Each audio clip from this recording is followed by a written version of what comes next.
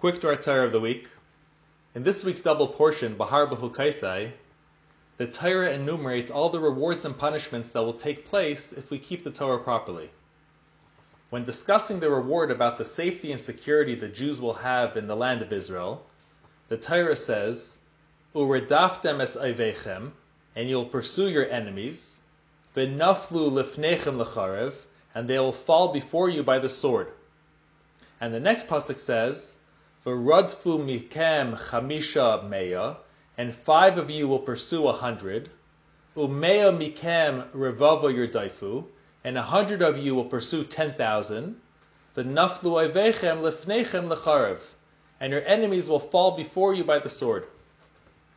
Says Rashi, quoting the Medrash, what does it mean that they will fall before you by the sword? Shaloi kederech haaretz, that they will fall before you in an unusual manner. In other words, it will be miraculous. So all the commentaries here ask a powerful question. The math here is completely off.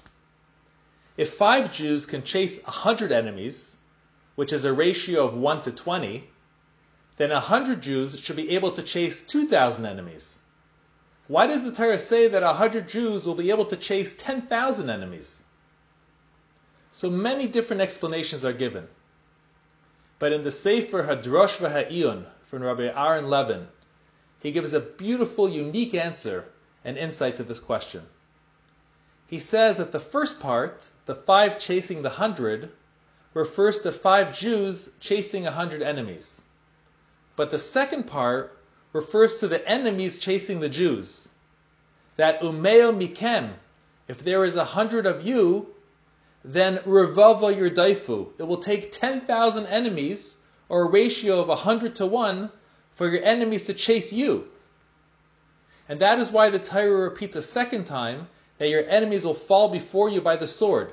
And Rashi comments this time that it will be miraculous.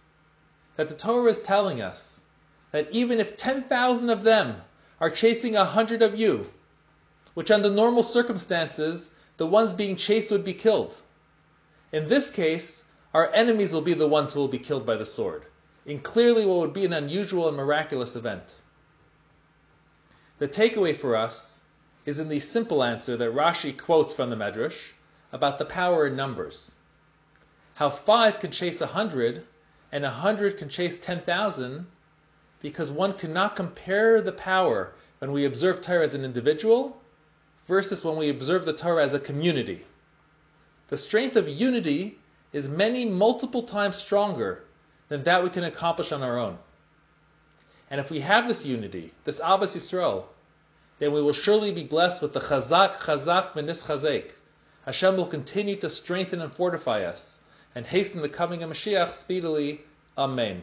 Have a good Shabbos.